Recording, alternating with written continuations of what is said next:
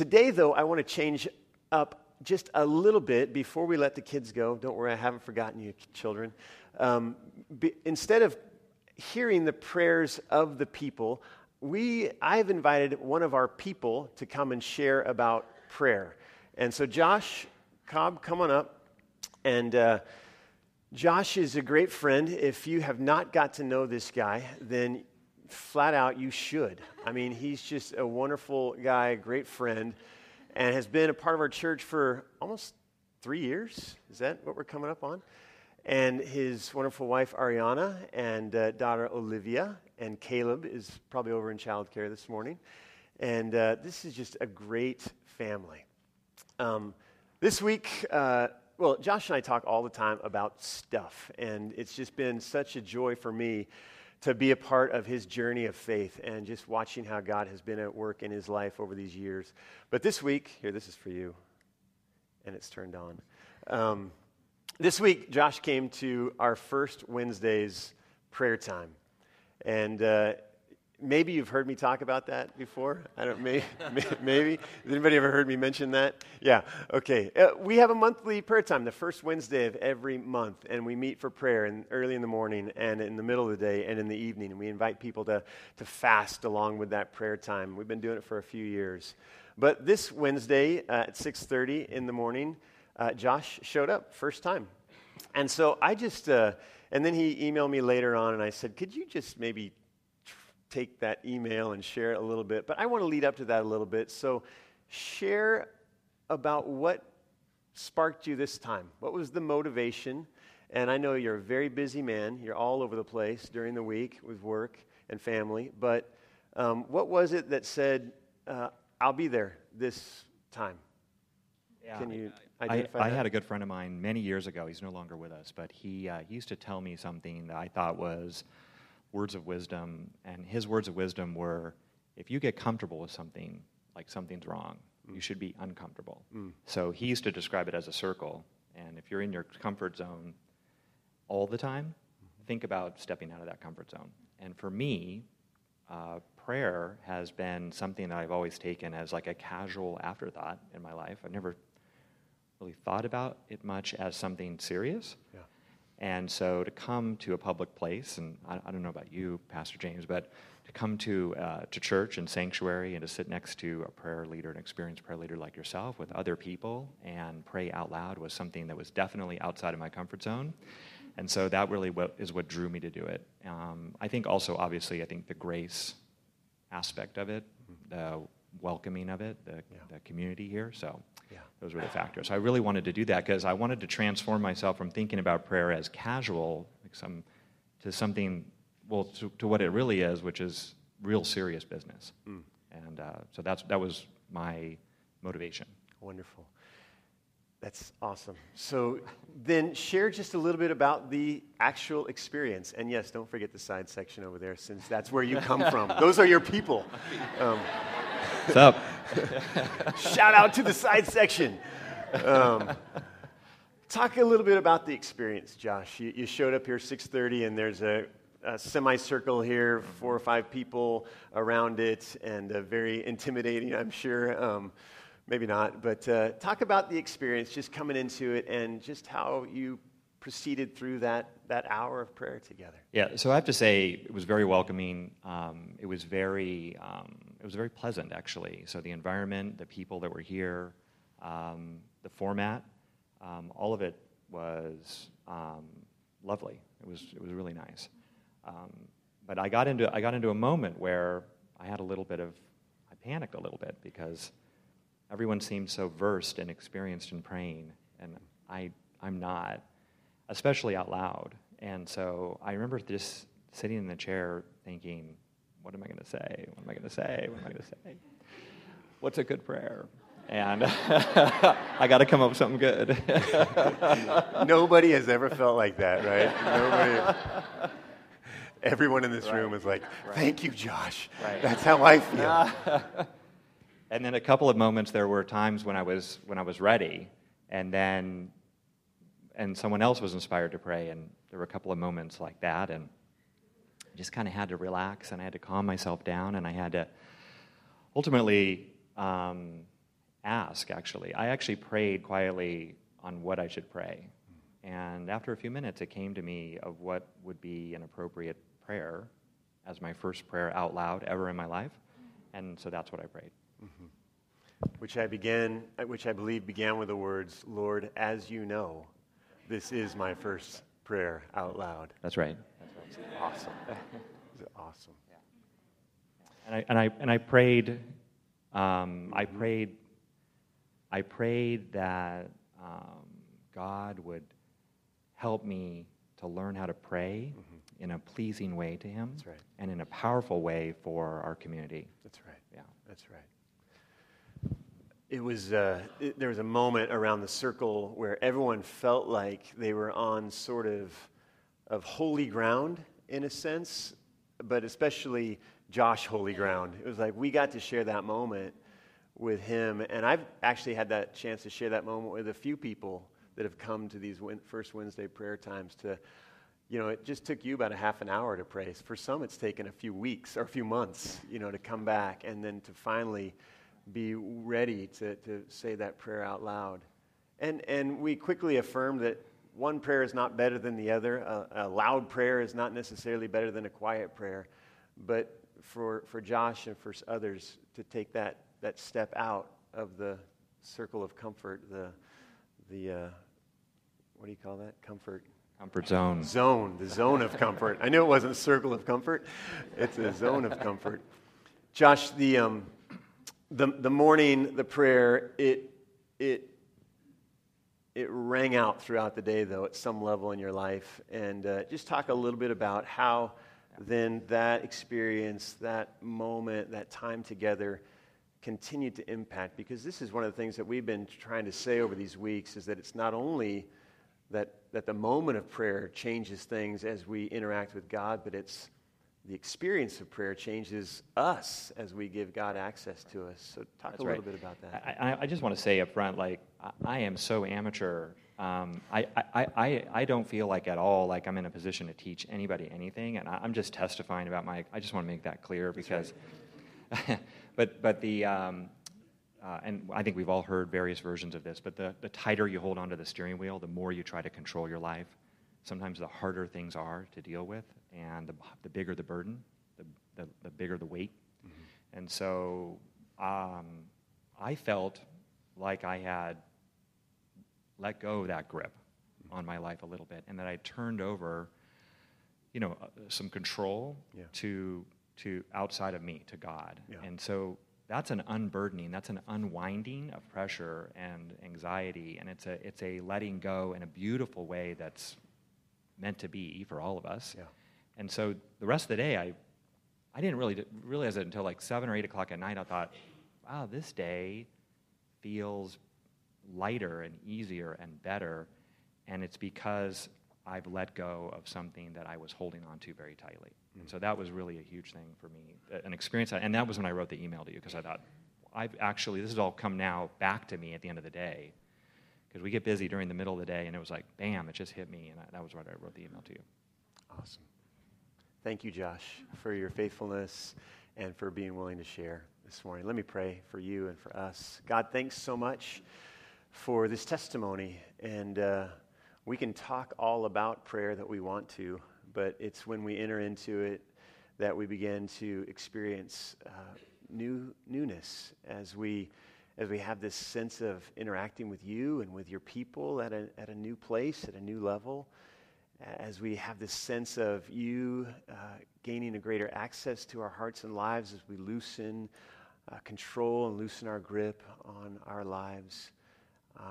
And I'm just so grateful, God, for Josh and his willingness to share, and even more so for his willingness just to continue to put himself in the places where you can be at work in his life. And I would just pray that for all of us, whether that's in a prayer meeting or just in a personal quiet time, or whether that's in a worship service, or whether that's on the job or in school, wherever we might be, that we might be finding those places and creating that space, God, in which you might be able to come and to stir and to awaken and to love and to teach and to shape us. So we give ourselves to that even again here this morning, I do thank you for each one here and where they are, where each individual is on their own journey of faith and on their own journey of prayer. And I pray that over these weeks and even today as we wrap this series up, God, that we would be people who, as Josh made mention of, would recognize that prayer is not just a casual thing, not just an afterthought, not just something that we tag on to the day or tag on to the experience, but that it is central. It's to be really our first instinct, God, in throughout the course of life, that we might come and commune with you. So be with us even now as we do that, and bless our time, Lord Jesus. May it be pleasing to you. And it's in your name that we pray. Amen. Let's give Josh a little thanks, can we? Thank you, brother. You did it. Awesome. All right, kids, you can be dismissed for Children's Church. And I guess the moral of that story is, be careful if you send an email to Pastor James. You might end up sharing on Sunday morning. Actually, please do. It's one of the greatest joys of my life. And when I'm able to hear from you, not just the problems, it's okay if you need to share with me the problems. That's important. But when God does something or stirs something or awakens something in your heart, it's always fun to hear about. Well, it has been a lot of fun to preach about prayer, and believe me, we have been praying about preaching as well. It's one of the things that I do, and I know our other preachers, we just encourage everyone who stands up here to be sure to have bathed. That's an old Christian saying, to have bathed everything that we do up here in prayer. And if that sounds really weird to you, then I'm sorry. That just means to have covered everything that we do up here in prayer, to have prayed about our preaching. And to be able to preach about prayer, it's a special joy because this is, as we've already said, where the rubber meets the road. I mean, this is life. This is the Christian journey. And if this isn't a significant part of who we are and who we're becoming as followers of Jesus, then we're not hitting on all cylinders. We're missing the mark. And so we've wanted to give our attention to that. I've been so thankful to Aaron and Danny and Michelle. They've done such a great job of drawing our attention to Scripture and to some of the prayers that have been prayed in Scripture, some of the wonderful people that have prayed these prayers. They've helped us not only to be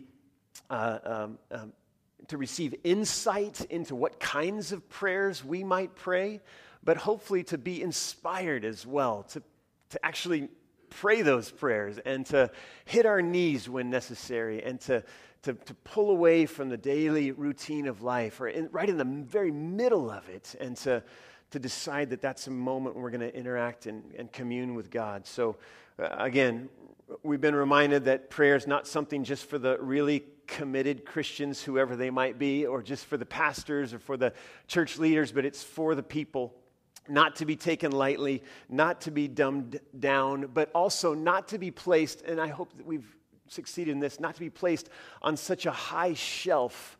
You know, like when you're in the grocery store and they put all the things that kids might want low so that kids can get to them, they can see them.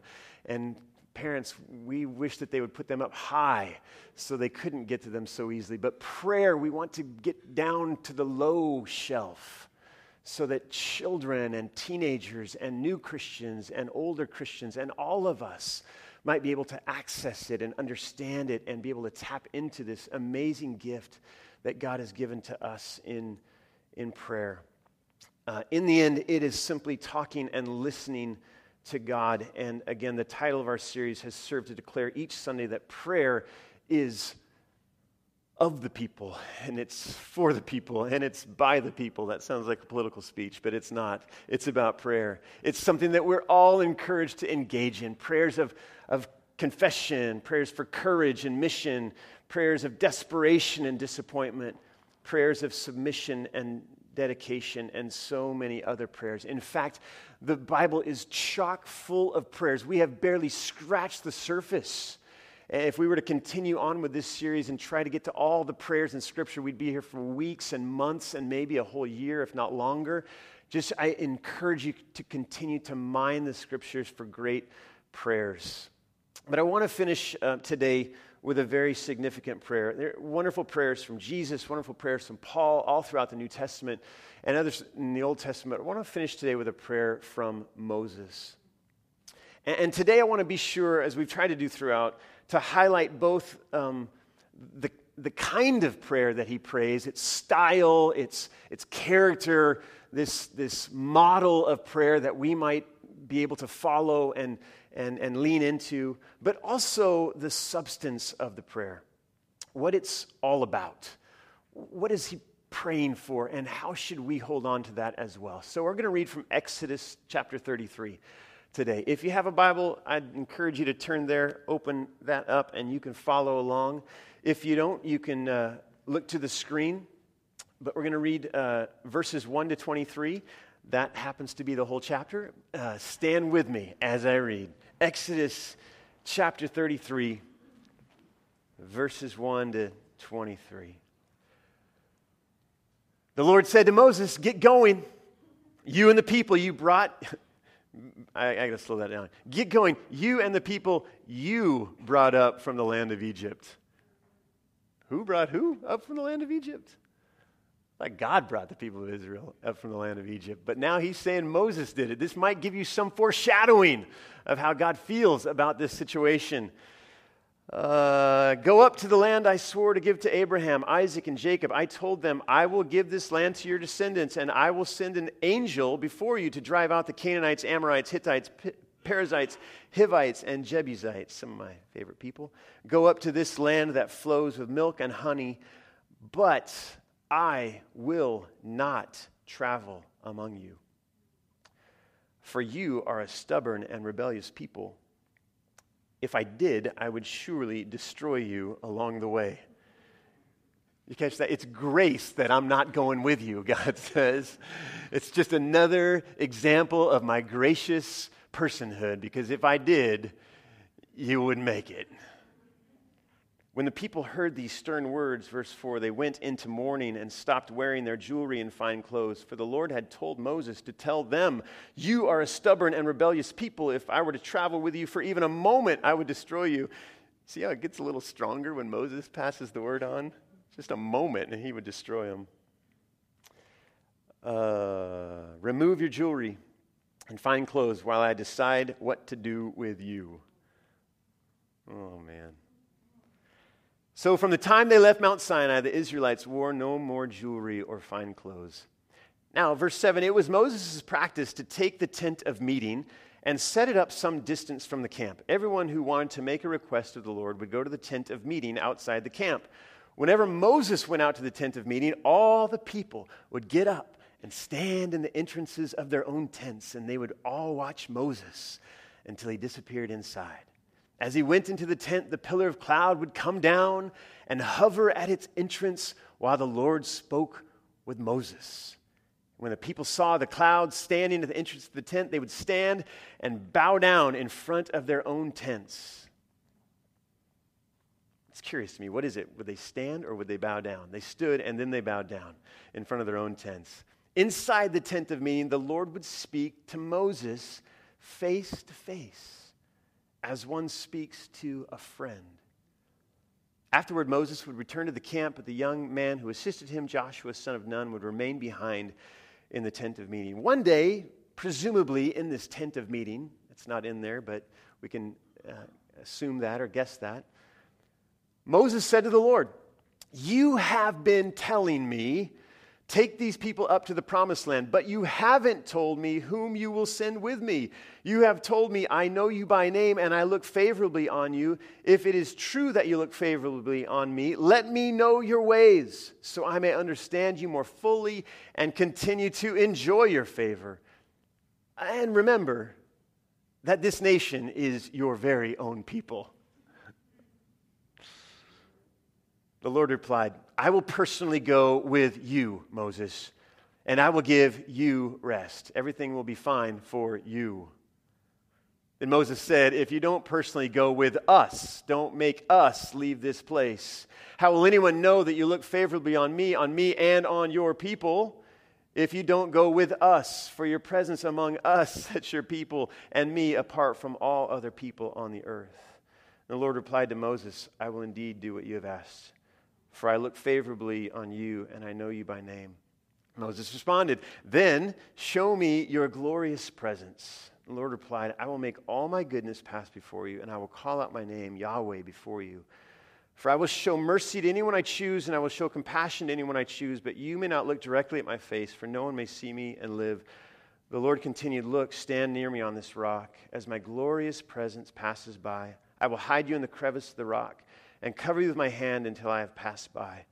Then I will remove my hand and let you see me from behind, but my face will not be seen. This is the word of the Lord. Thanks be to God. You can have a seat. What a passage. What a prayer. I remember the first time that I remember the experience or had the feeling of being lost, being alone, really alone. And some of you have gotten lost before. You've been somewhere and then suddenly you didn't know where you were. And it's not a good feeling. And I was probably 3 or 4 years old. I've shared this story a long time ago. Some of you may remember it. But I was probably 3 or 4 years old, and I was with my family, and we were in a shopping mall.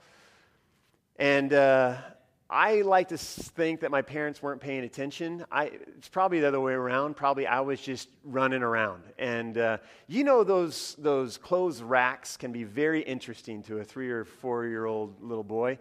And so my parents I do remember they ran into some friends, and they were chatting with them, and I started playing around the racks and in the racks and, hiding in them and coming up and seeing where I was. And what I think probably happened is that as they chatted, I just began to move rack to the next rack to the next rack and was running around, and I probably turned some corner somewhere and they didn't notice it, and I looked around and realized that I didn't see anybody I knew anywhere within eyeshot.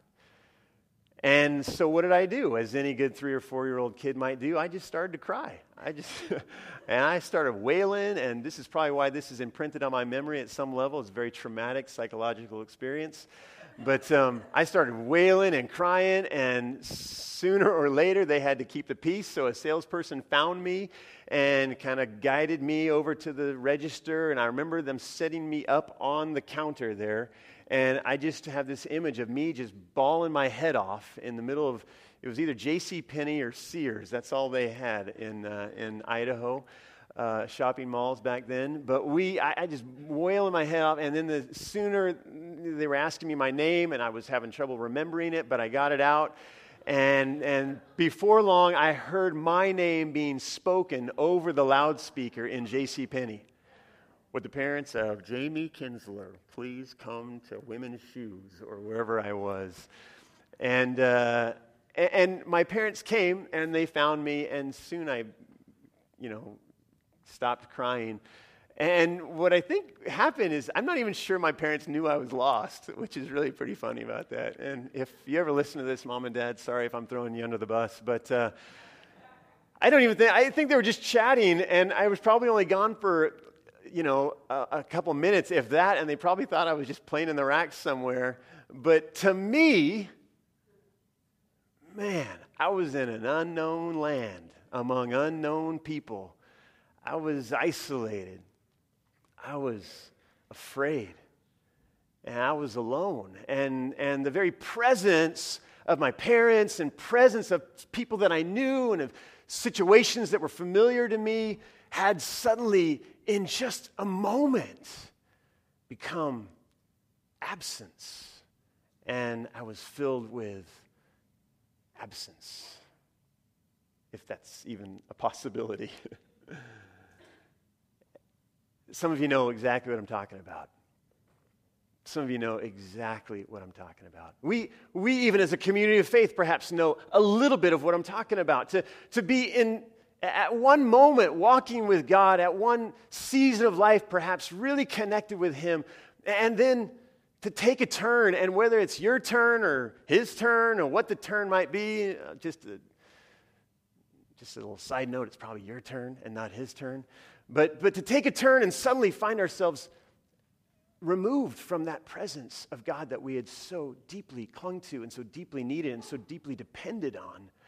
And not only as individuals, but as, again, a community of faith, how easily this could happen.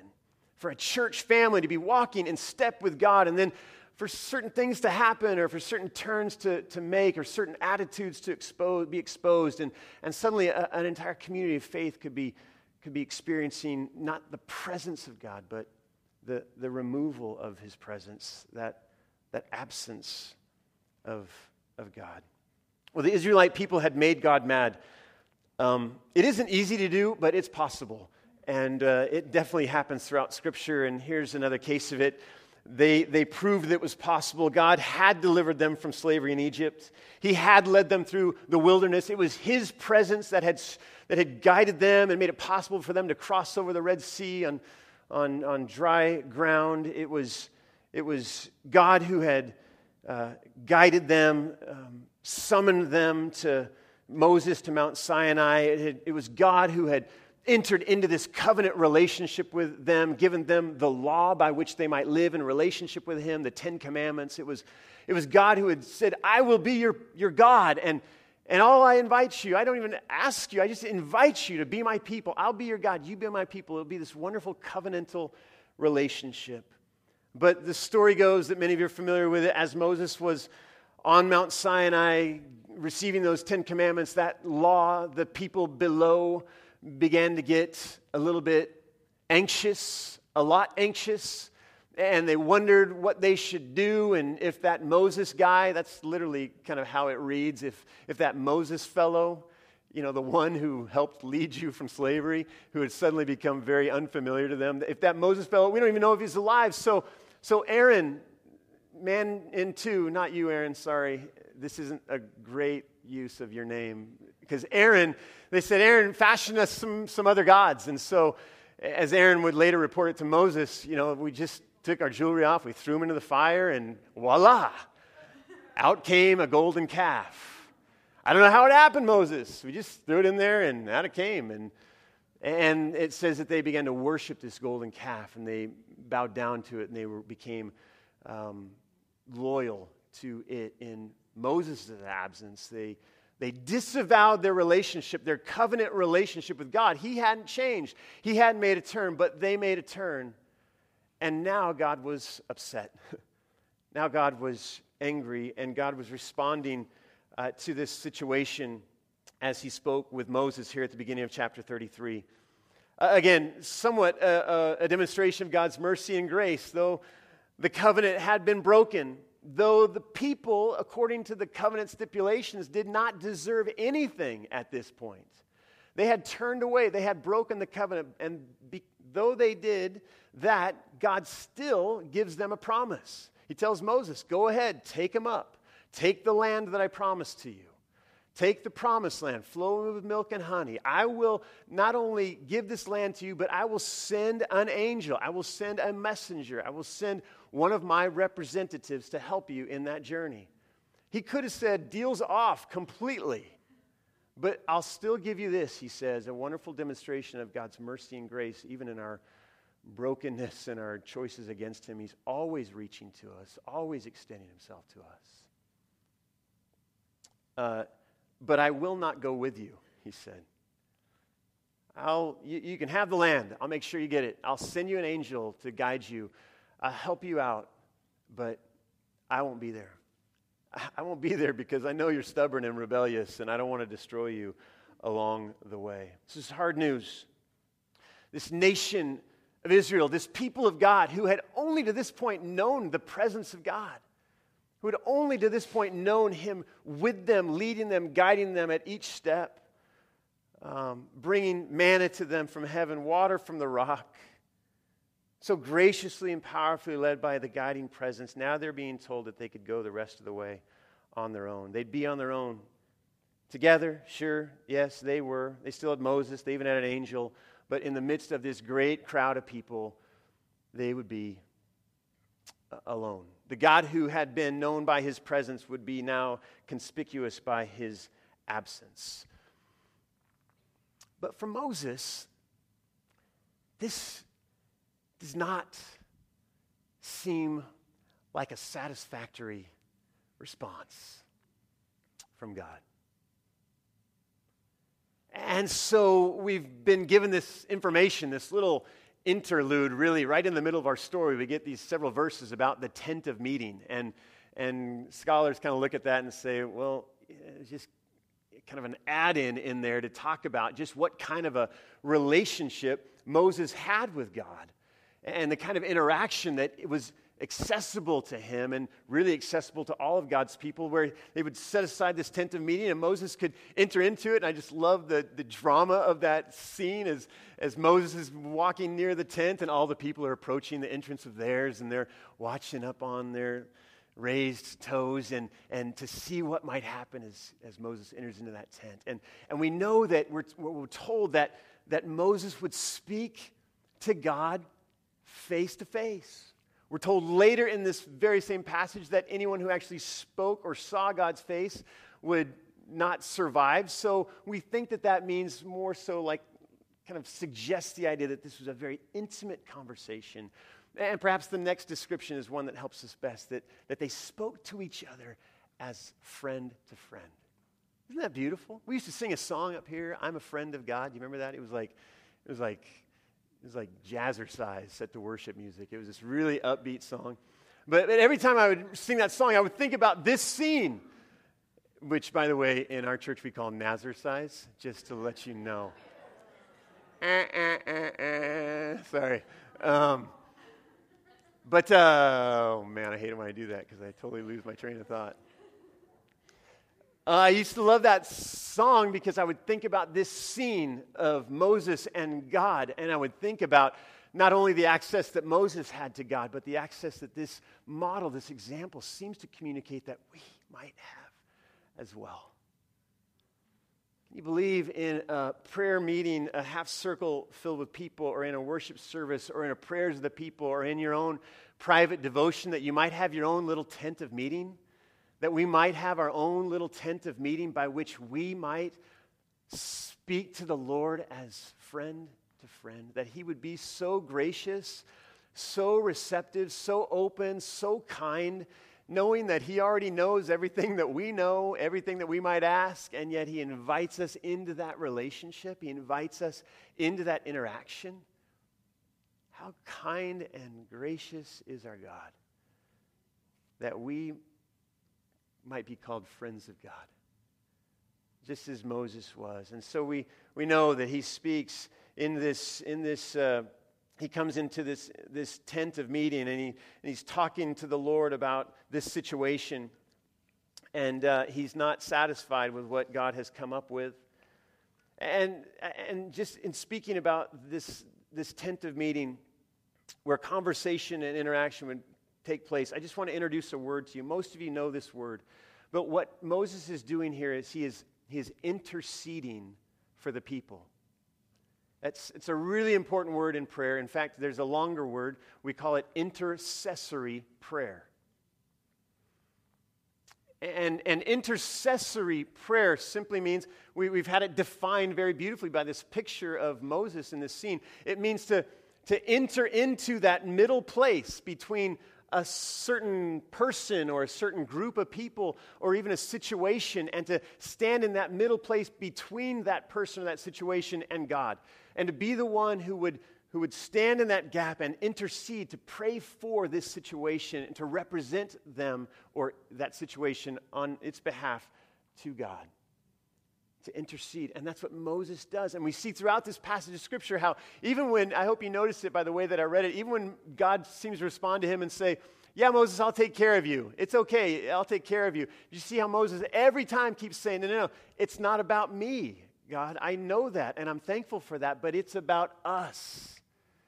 It's about this people that I'm praying for. It's about this people that you've given me responsibility for, and I can't stop praying for them, for this situation, until I hear your answer. I'd encourage you, many of you, light a candle every Sunday. And this isn't some kind of magic potion down here. I hope you know that. We don't believe that by lighting a candle we somehow force God's hands, or we kind of, are saying abracadabra, but we're just lighting that candle every Sunday Some of us, as we pray for situations, just a reminder, a symbol of the fact that we believe that God wants to shine his light into a person's life or into a situation in which there's darkness right now. And some of you have been lighting a candle, or some of you have been coming to kneel in prayer. Some of you have been praying for a long time for one particular person. And I've heard great stories of people, and some of them are sitting right here in front of me, who were prayed for a long time by certain people. Amen? Can I get an amen? Anybody here been prayed for by people? Anybody here currently praying for people? Yes. We're praying and we're believing, and I would just encourage you, and I hope Moses' example of intercessory prayer, this stubborn refusal to give up, he gets a partial answer. Well, let me ask again, God. He gets another partial answer. Well, let me just one more. Just to keep pressing, to keep pushing in. Several years ago, I was on this committee for the YMCA, and they have this Good Friday breakfast. And several of you have been to the Good Friday breakfast, perhaps. And when I first went a number of years ago, it was like scrambled eggs, and they weren't very good. And it was at the YMCA in the multipurpose room. And it was like $5. Now it's at the Fest Parker, and it's really fancy scrambled eggs and pastries, and it's a little bit more than $5. But I was on this committee when they were deciding to transition from the YMCA to the Fest Parker, and I quickly became familiar with a term that I had not ever heard before. And I just hadn't hung out in sort of these types of circles very much. But as I sat in these committee meetings, and to be honest, I was kind of the pastor. I was like the church guy on the scene. And so I just listened most of the time, and then they would start to talk about planning the service and getting a speaker, and they'd be like, okay, James, now you might have something to say to us about this. But I heard them talk about getting sponsors for the breakfast and getting people to buy tables for the breakfast, because now you couldn't just buy a $5 ticket. You had to buy a $250 table. And I heard them talk about asking certain speakers to participate and other public dignitaries to participate in the service or in the breakfast. And this little phrase began to sneak out in the conversation, and they would look at each other and say, will you make the ask for that? Well, will you make the ask for that? ASK, by the way, if you're not hearing. Will you make, will you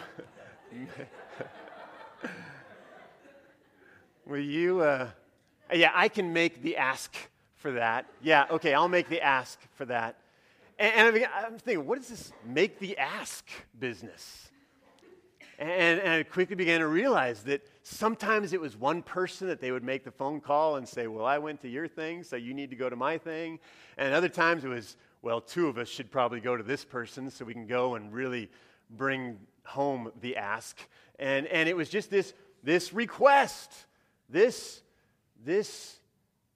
invitation to participate at a very high level, whether financially or personally, to invest in what was going on here.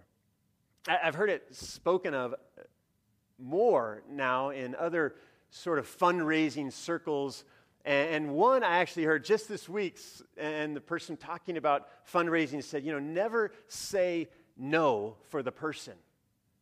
Just before you even ask them, sometimes fundraisers will just say no in their minds. They're not going to give. They're not going to be a part of this. So I won't even ask them. And this person was saying, well, philanthropy, and that just means giving of your money. Philanthropy is 100% voluntary. I love that. And so just ask and let them say no. And our feelings won't be hurt if they say no, but at least we'll let them say no and we won't say it ourselves. All this was kind of resonating in my heart this week as I read this story. And Moses was one, and I think he sets the tone for all of us to pray in such a way that we don't say no for God before he might redirect himself. If he wants to say no, and say this instead, or point us in a new direction, or just flat out say no, go back to where you came from, then I'll let him do that. Let's let him do that. But Moses shows us here, don't say no for him before he says it. Ask. Make the ask. Who's the person? Who's the situation? For Moses, it was these people that he cared so deeply about, though they had not been very helpful to him as well. He cared so deeply about them. Maybe it's somebody like that is hurting you even right now because they're hurting themselves. And we need to, instead of being upset with them or lashing out at them or responding to them with anger or frustration, we need to pray for them. And we need to ask God to work in such a way in their lives that he might bring about his healing and redeeming and restoring and renewing presence to them. Can we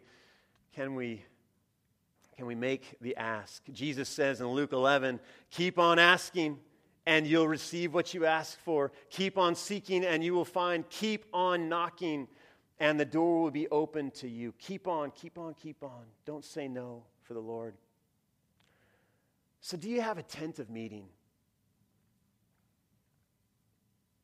Have you taken seriously the possibility that God may have put you in a place in the gap for someone or for some situation?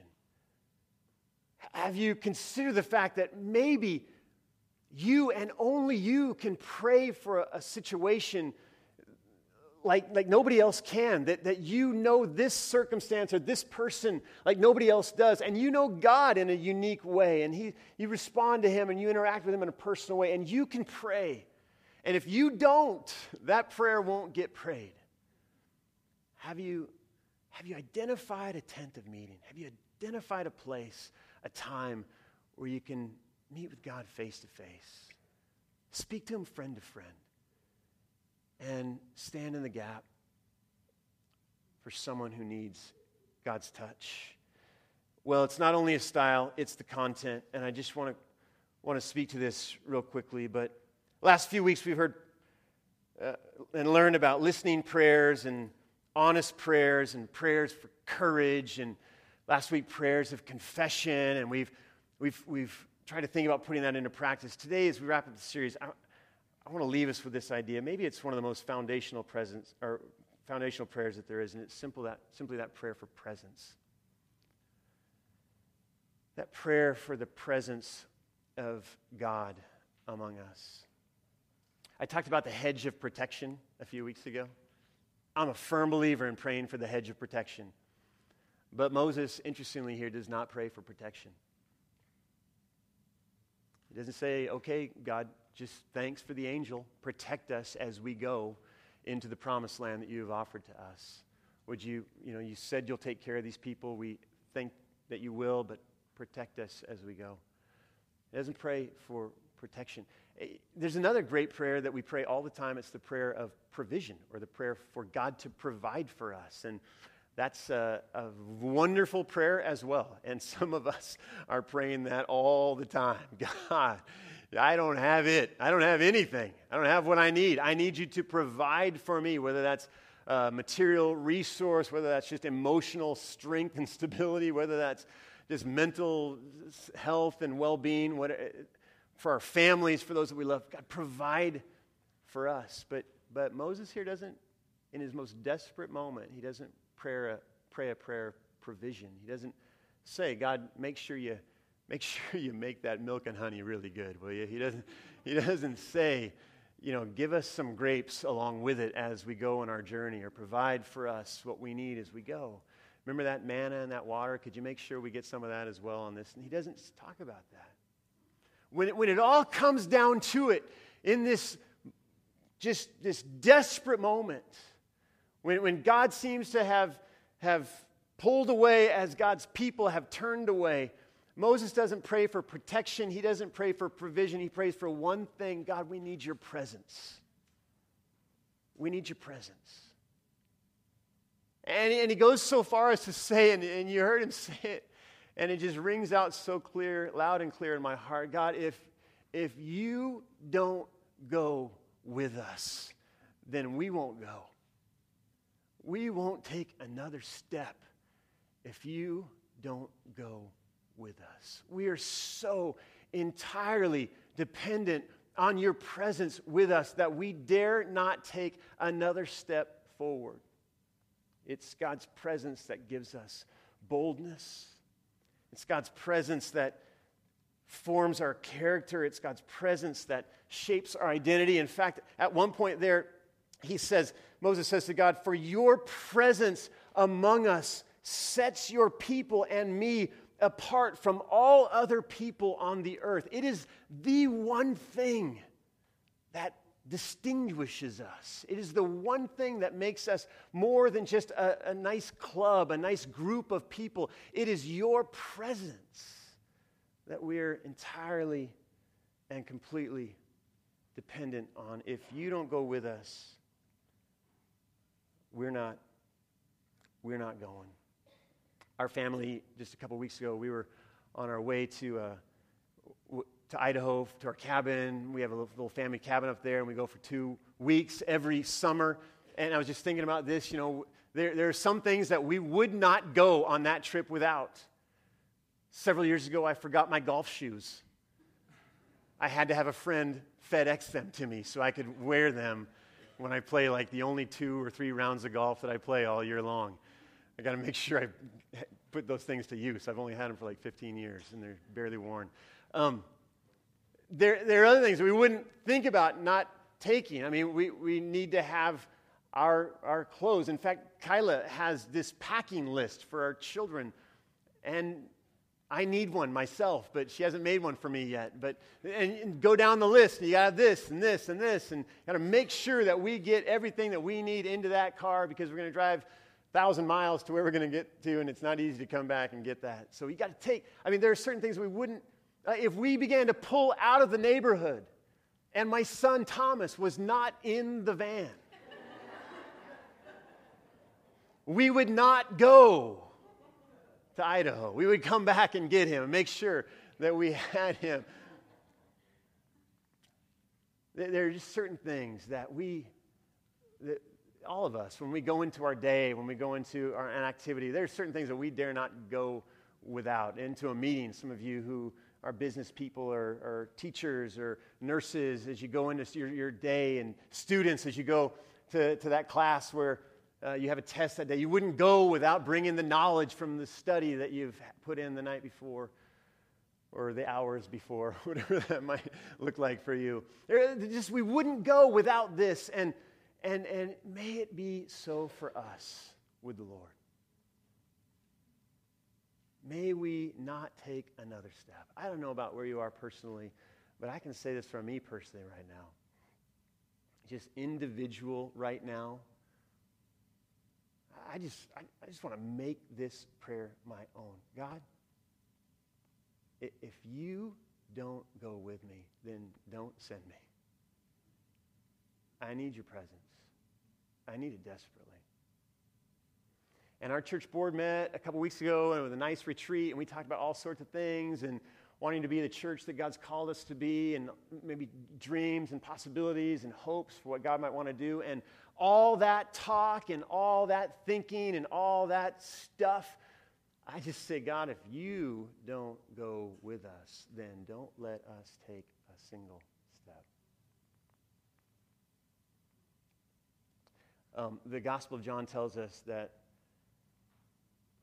the Word was with God, and the Word was God. And that this Word, this Logos, this wisdom of God, that He became flesh, and He made His dwelling among us.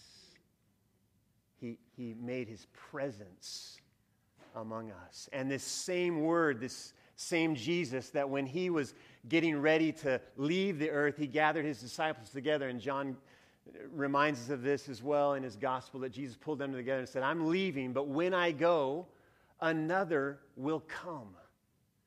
And though I'm not with you, He will be with you. His presence, my presence, will be with you forever. Our God is a God who is continually extending his presence to us.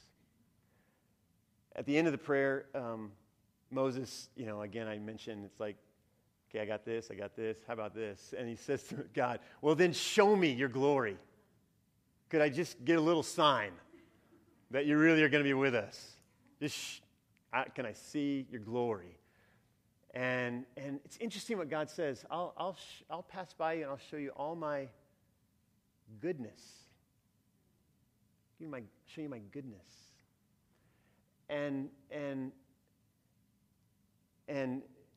God knows that if Moses actually sees him, he'll die. And so we're told that God covers his eyes, and then he